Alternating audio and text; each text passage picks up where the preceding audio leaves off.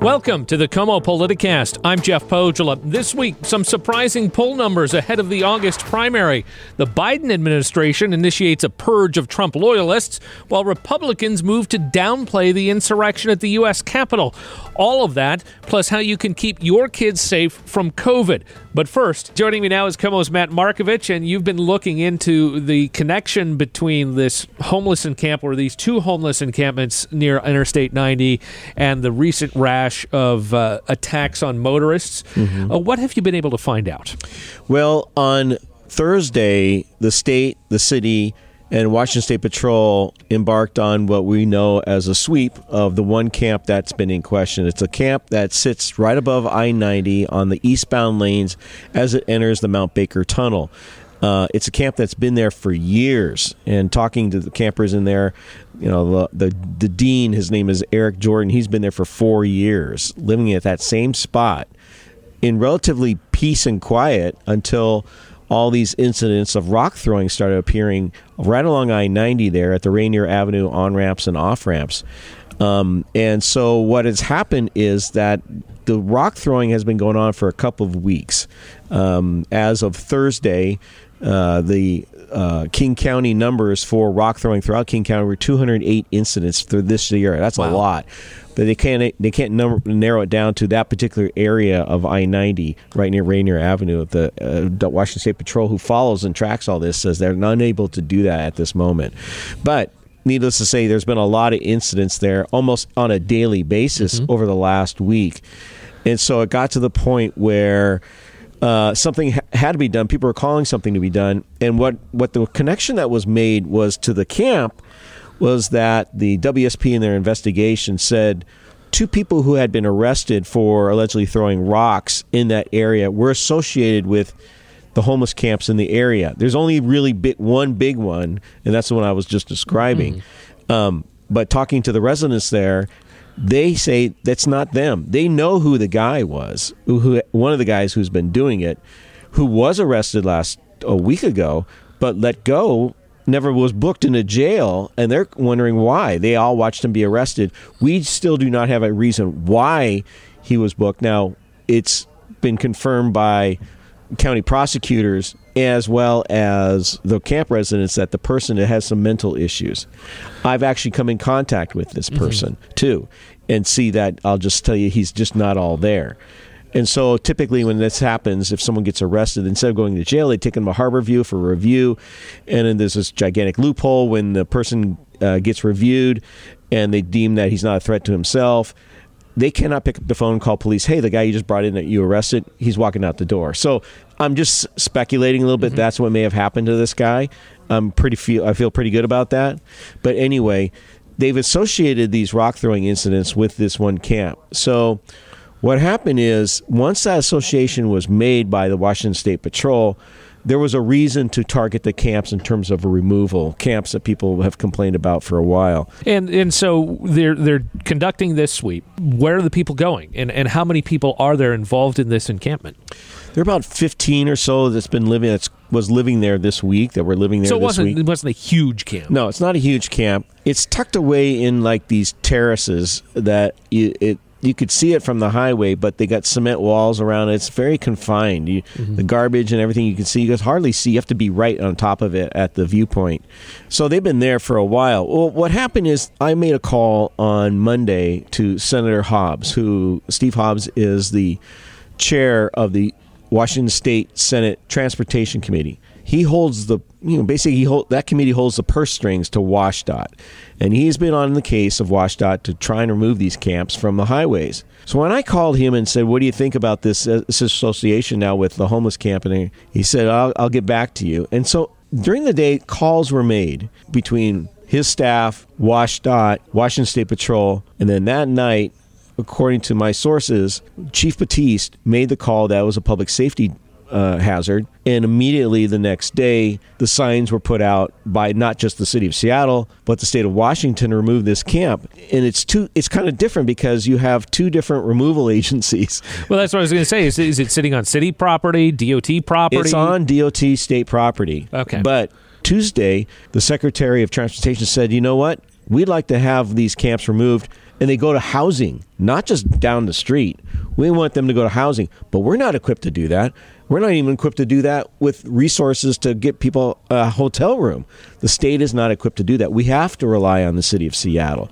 And Mayor Durkin last week also said, you know what? We want the state of Washington to step up to the plate to handle the camps on their own, maybe even without our assistance. And she's talking dollar signs at that point. Maybe the mayor didn't realize that as of this month, the state legislature in its last session approved $3 million to reimburse cities like Seattle to clean up camps along highway. And so when the word got out, they posted the signs. The cleanup was done on Thursday, and WashDOT is going to repay Seattle its money for the cleanup. So what happened then to the people that were in the encampment? They moved, not to hotels or shelters, they moved down the street. And we visited them. They moved about 4 blocks away. So you push one down, another pops up somewhere else. It's like whack-a-mole. That's exactly what happened. I mean, I hate to say that whack-a-mole analogy, but that's exactly what happened. They didn't want to take shelters. They all had bad experiences in shelters. Only one person who had some mental issues was offered a hotel room and had resisted all day had resisted all day from leaving the camp. But they all the whole camp just moved down the street about 4 blocks. They've set up camp. Ironically, they set up on land that the city plans to put in a mixed-use business, low-income housing on this block. It's not constructed yet. But that's where they moved, to a place where low-income housing is going to be built. So why didn't the 15 or so people, because it's not a large number, you're not dealing with dozens and dozens of people, why didn't they get moved into temporary housing? Stuff that Dow Constantine, Seattle Mayor Jenny Durkin have all said, we're building this out, we're spending a lot of money on this, we're buying the hotel rooms, we're doing this. Why didn't they get moved there? Well, once again, in this world where we're supposed to have cooperation, we're not having it.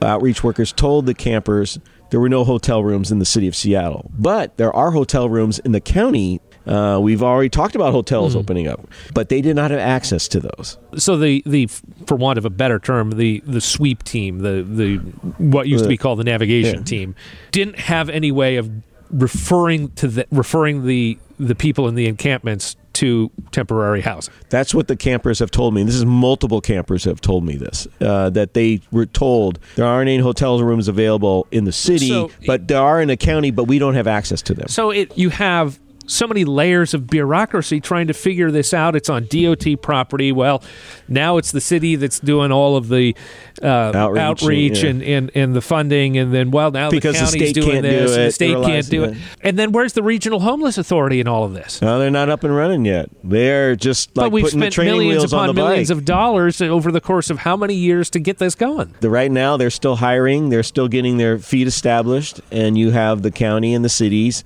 doing their own thing. And that's where we sit. So this even came up this week during a Washington Transportation Commission meeting where the commissioners questioned WashDOT, why do we have to rely on the cities? Why can't we do it ourselves? And the head of WashDOT, which is basically the Secretary of Transportation, says, we don't have the resources to do it. We'd like to move people off a highway, but we can't do it. So there was some frustration there. And one commissioner said, people see a lack of coordination. And guess what? There's a lack of coordination. We need to fix this. So again, bureaucracy, it just reeks in all of this. In the meanwhile, the PS to all this is that they're going to start putting boulders in the place where those tents were. Boulders that they're currently placing underneath I-90 at Rainier Avenue right now. The big boulders, several feet wide. Mm-hmm. So they're trying to prevent this from happening again. Absolutely, people moving back in. No bones about it. Prevent it from happening again. You can't camp there. And then when the campers heard that, they said it's more important for them to put in boulders than to give us a place to live. That's really cruel.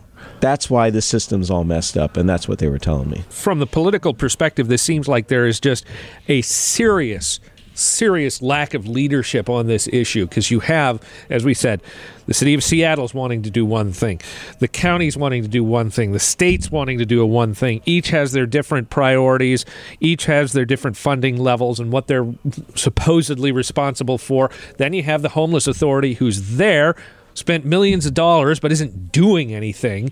Where's the leadership? And then you have Washington State Patrol, who only basically takes care of the highway, but not the embankments, and that's the city issue. But that's part of that. But that's state land. I mean, it is a mess. And so this is a huge power vacuum. Someone, whether it's the mayor or the county commissioner or county executive, or even the governor, could come in and just say, "This is what we're doing," and why hasn't that happened? Well, that's a great question. Off the top of my head, everything always comes down to money. City of Seattle is going to spend $200 million this year on homelessness. The state allowed $3 million to remove camps off its property. Clearly not enough. Yeah. And it doesn't have the resources to do it. I think it is a matter of leadership and priorities in terms of, it comes down to city council, it comes down to the mayor's priorities, the allowance of people to camp on these areas. And I think there's some, I don't know if the word would be disingenuous remarks by the mayor, but when she says to the state, hey, you need to shape up and clean up your property just like we're doing with our property, that's debatable right there when you look at city parks. Yeah. But for her to say that, because we don't hear this problem about in Bellevue along the highways, or in Auburn, or I'm going just staying within King County here, up along Shoreline. I mean, yeah, there are a few, but not as concentrated as in Seattle, because that's where a lot of the people who are on shelter come for services. So for the mayor to say, "Hey, state, you better clean up your act," well, it's kind of an offshoot, because a lot of the act that she's accused of doing, allowing the homeless camps, that's happening on city property as well. So, and this is going to dovetail into our next segment. You think this is going to affect the mayor's race? Oh, well, we had a poll that said the number one priority for all the candidates is homelessness. And we'll get into that coming up in just a few moments. We have to take a quick break, but we'll have more with Matt Markovich when the KOMO Politicast continues in just a moment. Welcome back to the KOMO Politicast. I'm Jeff Pogela, joined once again by KOMO's Matt Markovich, which, by the way, did you enjoy your week off of vacation last week? I did. And fortunately for me, I get another week coming up. You're just making it more difficult for me to produce this show, aren't you? But anyway, we were talking in the last segment about the homelessness issue and how there's finally some movement, at least when it comes to the encampment near I-90, where a lot of rocks have been thrown at motorists. But this is happening mostly in the city of Seattle, and we are just a few days away from the primary election for Seattle mayor and 2 city council seats. And we talked a little bit about it last week when you were on vacation, but want to dive more into this poll that was conducted by the Northwest Progressive Institute and the group Change Research. First and foremost, the mayor's race, Bruce Harrell, Lorena Gonzalez. Not surprising, they're the top 2, but when you look at some of the other numbers as well, it just seems like no one else is really gaining any traction. No, the numbers have kind of remained the same, given some other candidate polls we've talked about before, with this poll saying Bruce Harrell at 20% and Lorena Gonzalez at 12%, and Colleen Echohawk at 10%, Jocelyn Farrell at 6%, and Andrew Grant Houston, 6%. I think in this poll, as well as other polls we're going to talk about in the future, it's the undecided, given that we're just a couple weeks away. That's really the deciding factor. Well, 32% said we're undecided so far. And that's about a third of the electorate. So, we could swing in either direction. But if you take a look at the breakdown, you have 20% for Bruce Harrell. He is, by Seattle standards, the more conservative candidate in the race. And then you look at Jocelyn Farrell, and you and I were at one of her press conferences about homelessness a month or 2 ago. She seems a little hawkish on that issue as well. I'm guessing if she falls out, which she is likely to do, her 6% would likely go to Bruce Harrell, whereas Lorena Gonzalez, Andrew Grant Houston, Colleen Echohawk, the 3 of them are more in the far left camp. You combine those 3 together, and now you suddenly have Lorena Gonzalez overtaking Bruce Harrell in the general. True, but again, that's with 1/3 not saying anything. Yeah. So I think when it comes down to Bruce Harrell and Lorena Gonzalez, which we're expecting to happen in the primary, that 32%, obviously it's a swing vote right there. Yeah. I think you're right in terms of where Colleen Echohawk and Justin Farrell and Andrew Grant Houston supporters will go. That's just a couple percentage points. We're almost at a dead even here. Yeah. And then you still have a third of the electorate out there not deciding, given what we're speculating here with this poll. I think if those 2 candidates emerge, it's going to come down to Lorena Gonzalez's record and her current record, what she's voted on the last year and a half or so. But do you think that... versus Bruce Harrell, which arguably we could say, well, what has he really initiated over during his tenure, which is not substantial compared to what she's done, but he's pretty middle of the road when it comes to that. You think it becomes then a referendum on Lorena Gonzalez and her tenure as the council president? That's my thinking. Is that's fresher in voters' minds. Bruce Harrell's been out of the picture for a couple years. He's well received. He's well known in terms of political circles here, as well as the general public. I think people know who he is.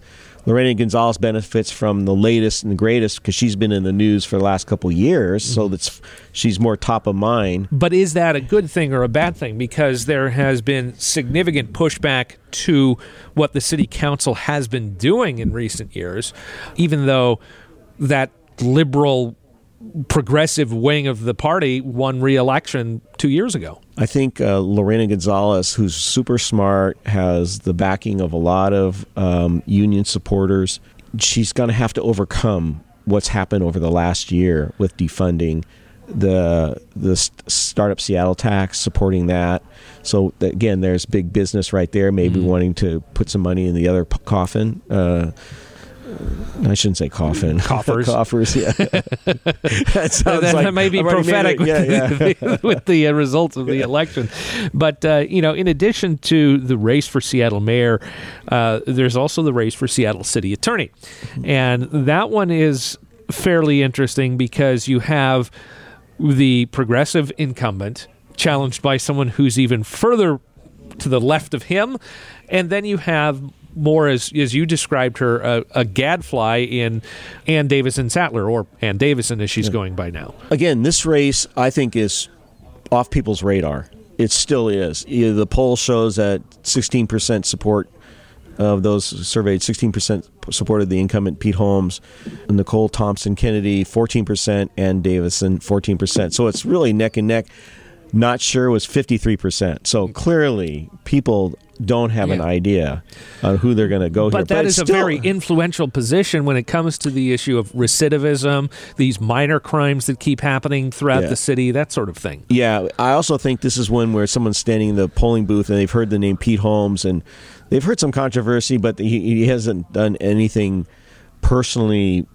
He's not involved in a scandal. Yeah, there's no scandalous with him personally. It's just decisions he's made as city attorney. And I think that at that point they'll go, okay, I think I can go for the incumbent, because the two others are really fairly unknown, especially when it comes to the city attorney position. And again, you may ask, well, how are these people who really have no big legal background like Pete Holmes does? Well, anybody could be elected a city attorney. You don't have to have a legal background. And then the other one, too, we saw that Nikita Oliver kind of running away with things in the open seat for the 9th position, which is the at-large seat being vacated by Lorena Gonzalez as she runs for mayor. Yeah, and actually I thought that was a surprise. I mean, with, again, 50% saying they're not sure, so half of the people who are surveyed don't know. But Nikita Oliver at 26%, and Sarah Nelson, the owner of Fremont Brewery, who's run for city council before, at 11%, and Brianna Thomas at 6%, who is basically a staff worker at the City Hall area. And I'm not downplaying that at all, but just saying that's kind of her general position. But Nikita Oliver at 26%, I think, again, that's a name recognition thing. She's been in the news throughout the last couple of years. As an activist. He also ran for mayor, came in third with Jenny Durkin and Carrie Moon ahead of her in terms of the primary. And she's pretty progressive. I mean, she makes Lorena Gonzalez look much more towards the center. Yeah, absolutely. But, and again, this is not District 3 Shama-Sawant territorial vote here. This is a citywide vote. This is an at-large position, so the entire city is going to vote for her, which that's why I found it surprising that at 26%, because I thought Sarah Nelson, other polls showed Sarah Nelson a little bit higher, kind of in a leadership position almost in other polling, and has obviously support of business. if Nikita Oliver can drive that wedge in between what she does and what Sarah Nelson her background is, that'll be interesting. And we'll see if that plays out. But again, it's fun to talk about these polls, but here we are just a couple of weeks ahead of the election, and this is a 50% not sure who to vote for. It means people are paying attention to other things at this point. But to kind of wrap things up, let's circle back to what we talked about in the first segment, and that is the issue of homelessness and the lack of leadership around that issue in the city of Seattle. Who benefits? Who doesn't benefit from that in these races? Well, I think the incumbents do not benefit from it, homelessness being the number one issue. So that hurts Lorena Gonzalez. It's going to hurt Lorena. And it could also hurt, Bruce Harrell in a way. Yeah. And someone could just go ahead and vote for somebody who's never been in leadership positions at the city of Seattle. And that could happen also at the city council level. I mean, I thought it was interesting that Teresa Mosqueda, who's the expected winner for her race, she's running again, the Seattle Times endorsed everybody in certain races, but had no endorsement in that race, where she's expected to win, most likely will win, but the Seattle Times, which does play an influential role in all this, decided not to endorse anybody in that council race. So I think there's going to be that push to not vote in some of the incumbents because of the issue of homelessness and how it's been handled. Then again, they look towards somebody else. What are they saying about homelessness? Only Casey Sixkiller, who is out in this poll, not even in the running here for mayor, he's the one that actually has a real concrete plan that's very expensive to create more housing for the homeless. He actually has a plan. As opposed to just rhetoric from the rest of the candidates. But it's billions of dollars. Unfortunately, he might be a realist and all that, but no one's going to vote for a candidate who's putting out a plan that's going to cost taxpayers billions of dollars on homelessness, which people are already upset at how much money is being spent so far. Yeah. Well, we'll have to see how it plays out. We've got the primary coming up on August 3rd, and then the top two move on to the general election in November. Matt Markovich, thank you so much. Always happy to be here. When we come back, the Pentagon undergoes a purge when the KOMO Politicast continues in just a moment. Welcome back to the KOMO Politicast. I'm Jeff Pogela. The Pentagon is now in the news because Defense Secretary Lloyd Austin is doing a number of moves. He's purging Trump loyalists and taking initial steps towards reasserting civilian control of the military. Covering this story for Politico is Lara Seligman, and she joins us now via Zoom. And I guess first off, the question I would have is, why the purge of Trump loyalists? I mean, that sounds like something that the previous administration would do. Right. So the background here is that at the end of the Trump administration, they actually did their own purge of the defense advisory boards, and they fired a bunch of longtime members. And what they did instead was they appointed at the very last minute some Trump loyalists. For example, Anthony Tata, who is a top acting Pentagon official who came under fire last year for tweets calling President Obama a terrorist. And another example is Scott O'Grady, who is a former Air Force pilot who's used his Twitter account to spread false claims that the election was stolen. So that's a couple of examples. Now, this created a lot of controversy at the time, understandably, because these people do have quite a bit of influence over policymaking on key defense issues. So what Secretary Austin did just a couple days after his confirmation is that he essentially dissolved or suspended the operations of dozens of these advisory boards in a broad effort to oust these last-minute appointees by the Trump administration. And what he did was he instituted this broad-based, zero-based review to look at these panels and reconstitute them and basically start from scratch. So what's happening now is that he is restarting these 5 major advisory boards, and he's going to be filling them with some prior members and some new members. But the most important thing is that the Trump loyalists are going to be gone. So what did these advisory boards do? So basically, there are about 42 of them overall. The biggest ones are focused on policy, health, innovation, science, and business. And they're filled with, up to a dozen members each. And they are former officials or top scientists, people who give advice to the defense secretary on major policy issues. So you have the Defense Policy Board, for example. You have the Defense Innovation Board also, which gives a lot of input on big innovative projects that are coming up. So they actually, while they don't make policy, they are filled with people that have a lot of influence in their fields, are very respected in their fields, and they give advice to the defense secretary. Just as an example, Eric Schmidt, the CEO of Google, was on the Defense Innovation Board for a long time. So, but isn't this kind of par for the course for any new administration to clear out the loyalists of the old president? No, this is not a normal thing to do with the defense advisory boards.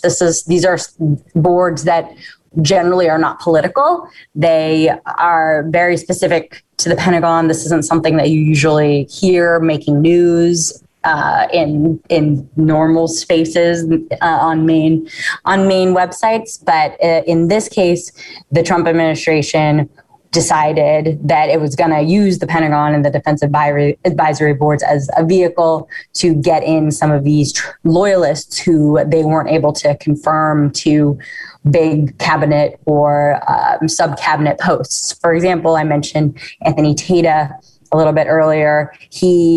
Trump actually appointed him to be the number 3 Pentagon policy official, but he was blocked by the Senate because of his tweets, pretty much. I mean, this is a very controversial guy. So what the president and his allies did instead was try to get these people permanently confirmed to these defense advisory boards. It's pretty much a desperate move that the Trump administration had done because they weren't able to get a lot of these people into confirmable positions. In addition, Lloyd Austin, you write in your piece that's available at Politico.com, he's taking the steps to reassert civilian control of the military, which on the surface sounds okay. Well, we've always had civilian control of the military, but then again, Lloyd Austin is a former commander general in Iraq. Mm-hmm. Yeah, that's a very good point, and one that many people have pointed out. But in fact, probably because of his history as a general, Lloyd Austin has made it a top priority to restore civilian control of the military. And this was something that kind of got out of balance in the Trump administration because there were so many vacancies in the Pentagon, so many acting officials, so many people that held top positions that were not really qualified for the positions. For example, the person that ended up as Army Secretary at the beginning of the Trump administration was maybe his 3rd, 4th choice. The person who ended up doing policy making for the Pentagon was way, way down on the list. So what happened was that the generals, the joint staff, they sort of filled a lot of the vacancies that happened. And what sort of happened by default was that the generals ended up making a lot of the policy decisions.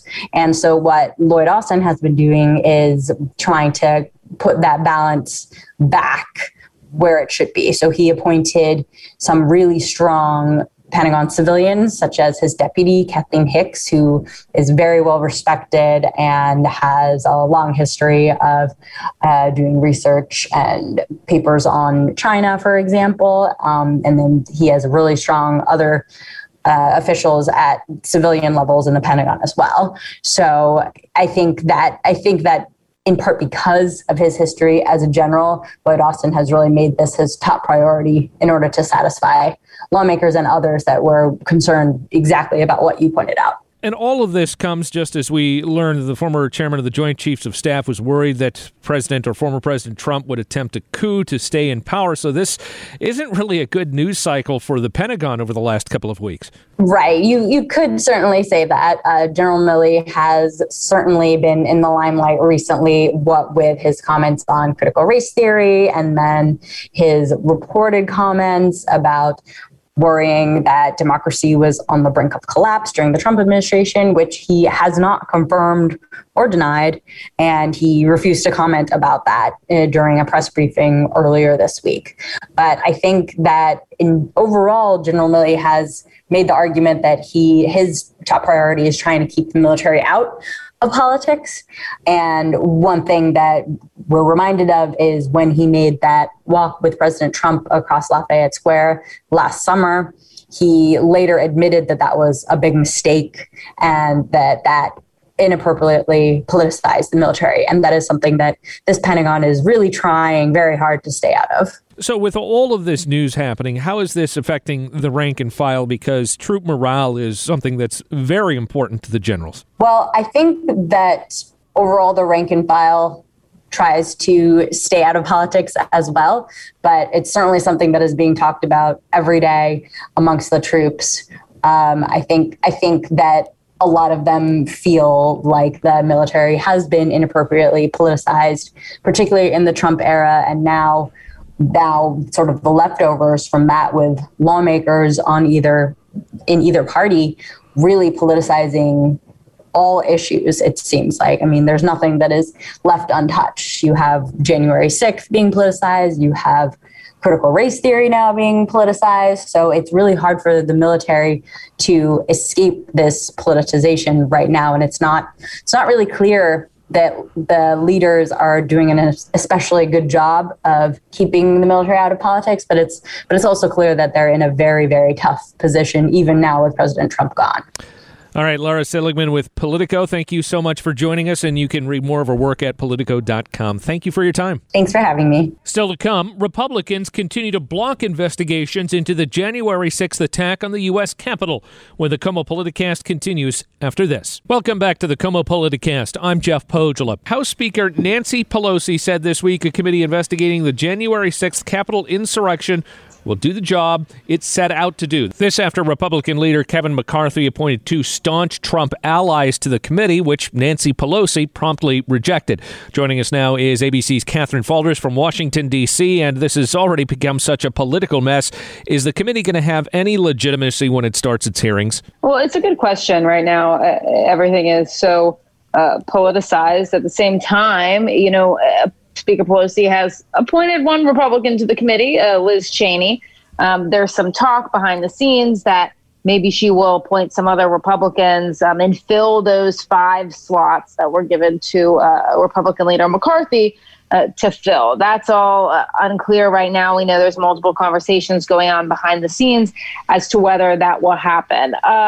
Look, I think she has to make some moves on this by next week, by Tuesday, because the committee has their first hearing scheduled for that day. It's still scheduled to go on and move forward here. But right now, we're pretty much at a standstill. Speaker Pelosi says, no, you can't have these two appointments. The appointments who we're talking about are Representatives Jim Jordan and Jim Banks. She says it compromises the integrity of the investigation. McCarthy says it's an egregious abuse of power. He's threatened to boycott the committee and have Republicans hold their own investigation unless all 5 of his choices are seated. So that's kind of where we are on Capitol Hill. Now, there's no question that Jim Jordan has been a staunch and vocal supporter of pretty much anything that President Trump or former President Trump wanted to do. He has turned a lot of hearings into, I don't want to say sideshows, but a lot of yelling and screaming and shouting. And that was the reason that Kevin McCarthy appointed him to that committee. But Nancy Pelosi had to know that McCarthy was going to do that, and McCarthy had to know Pelosi was going to reject that. So is this really the most we've gamed this out? Yeah, it's a lot of political gamesmanship here. And look, I think McCarthy never wanted this particular committee to begin with, right? This is a Pelosi-created committee. She kind of lays the rules and sets the framework for who's on here, how many people McCarthy gets to appoint. But remember, it was the Republicans who essentially voted down the bipartisan commission to investigate the attacks. That 9/11 style commission is what they were calling it. 35 Republicans voted for it, but you're right. Who makes the best move here, or the next move here? What's most politically savvy? Is this going to have any independence at all? Right? Speaker Pelosi was asked during a news conference, how can she ensure the American people that this will be bipartisan and they can trust this investigation? And she cited some polls saying that Republicans still want to know what happened on January 6th. But the reality is, how do you make this look nonpartisan? I think she is deliberating with her team about what to do here, what Republicans to appoint. And I think At the same time, there were 35 Republicans who voted for that previous independent commission that Republicans ultimately voted down. But she's probably going through that list of 35 and saying, is there anybody on here that I could appoint? Still to come. As the Delta variant spreads, what about your kids? I'm Brian Calvert with what the experts say about keeping unvaccinated kids safe. When the KOMO Politicast continues in just a moment. Welcome back to the KOMO Politicast. I'm Jeff Pogela. Finally, now that the Delta variant is making up nearly half of all COVID infections statewide, how do you keep your kids safe from it? KOMO's Brian Calvert found a few answers. There's been a lot of talk about those who qualify for a vaccine, but choose not to get it. Washington kids 12 and under don't have a choice. Approval for this age group isn't until September at the earliest. What's a parent to do in the meantime? We're just trying to still be careful and with also mixing in some normalcy again in our lives and getting out, doing things outside. When we go inside, we try and wear masks still. That's about all we can do. Then there's this mom. When I look at the studies, the kids in that age group are at lowest risk and they seem to recover really well from it. So we've just been living our life like normal. Pediatrician Dr. Sarah DeHolst asks, why would you take that chance? It is a weeks-long, sometimes, inconvenience in your family for one child to catch COVID because all the other family members are exposed. And so then potentially can't work. When Washington was reopened June 30th, it gave a lot of parents a false sense of security. The virus didn't make note of the calendar, and thanks to a little complacency and the easiest spreading variant to date, COVID has a grip on us once again. And I see the light at the end of the tunnel of the pandemic, but we are not through the tunnel yet. We have one big cold and flu season that's about to start in a couple months, and I think that is the end of the tunnel. The advice is pretty straightforward, and you've heard most of it before. But when it comes to your unvaccinated kids, the best way to keep them safe is have them wash their hands often, avoid large groups, and always wear a mask when indoors outside of the home. Speaking of that mask, I've seen 2 ear infections in the last 15 months, and I typically see 2 per day during cold and flu season. So the masking and the hand washing and the distancing, regardless of the concerns about COVID, made a huge difference. Brian Calvert, KOMO News. And that will do it for this episode of the KOMO Politicast. If you like the show, please leave a rating and a review in Apple Podcasts. And for more, be sure to check out our other shows, such as KOMO News This Week and Life Beat with Marina Rockinger. All are available at komonews.com/podcasts or on your favorite podcast app. I'm Jeff Pogela. Thank you for listening, and have a good week.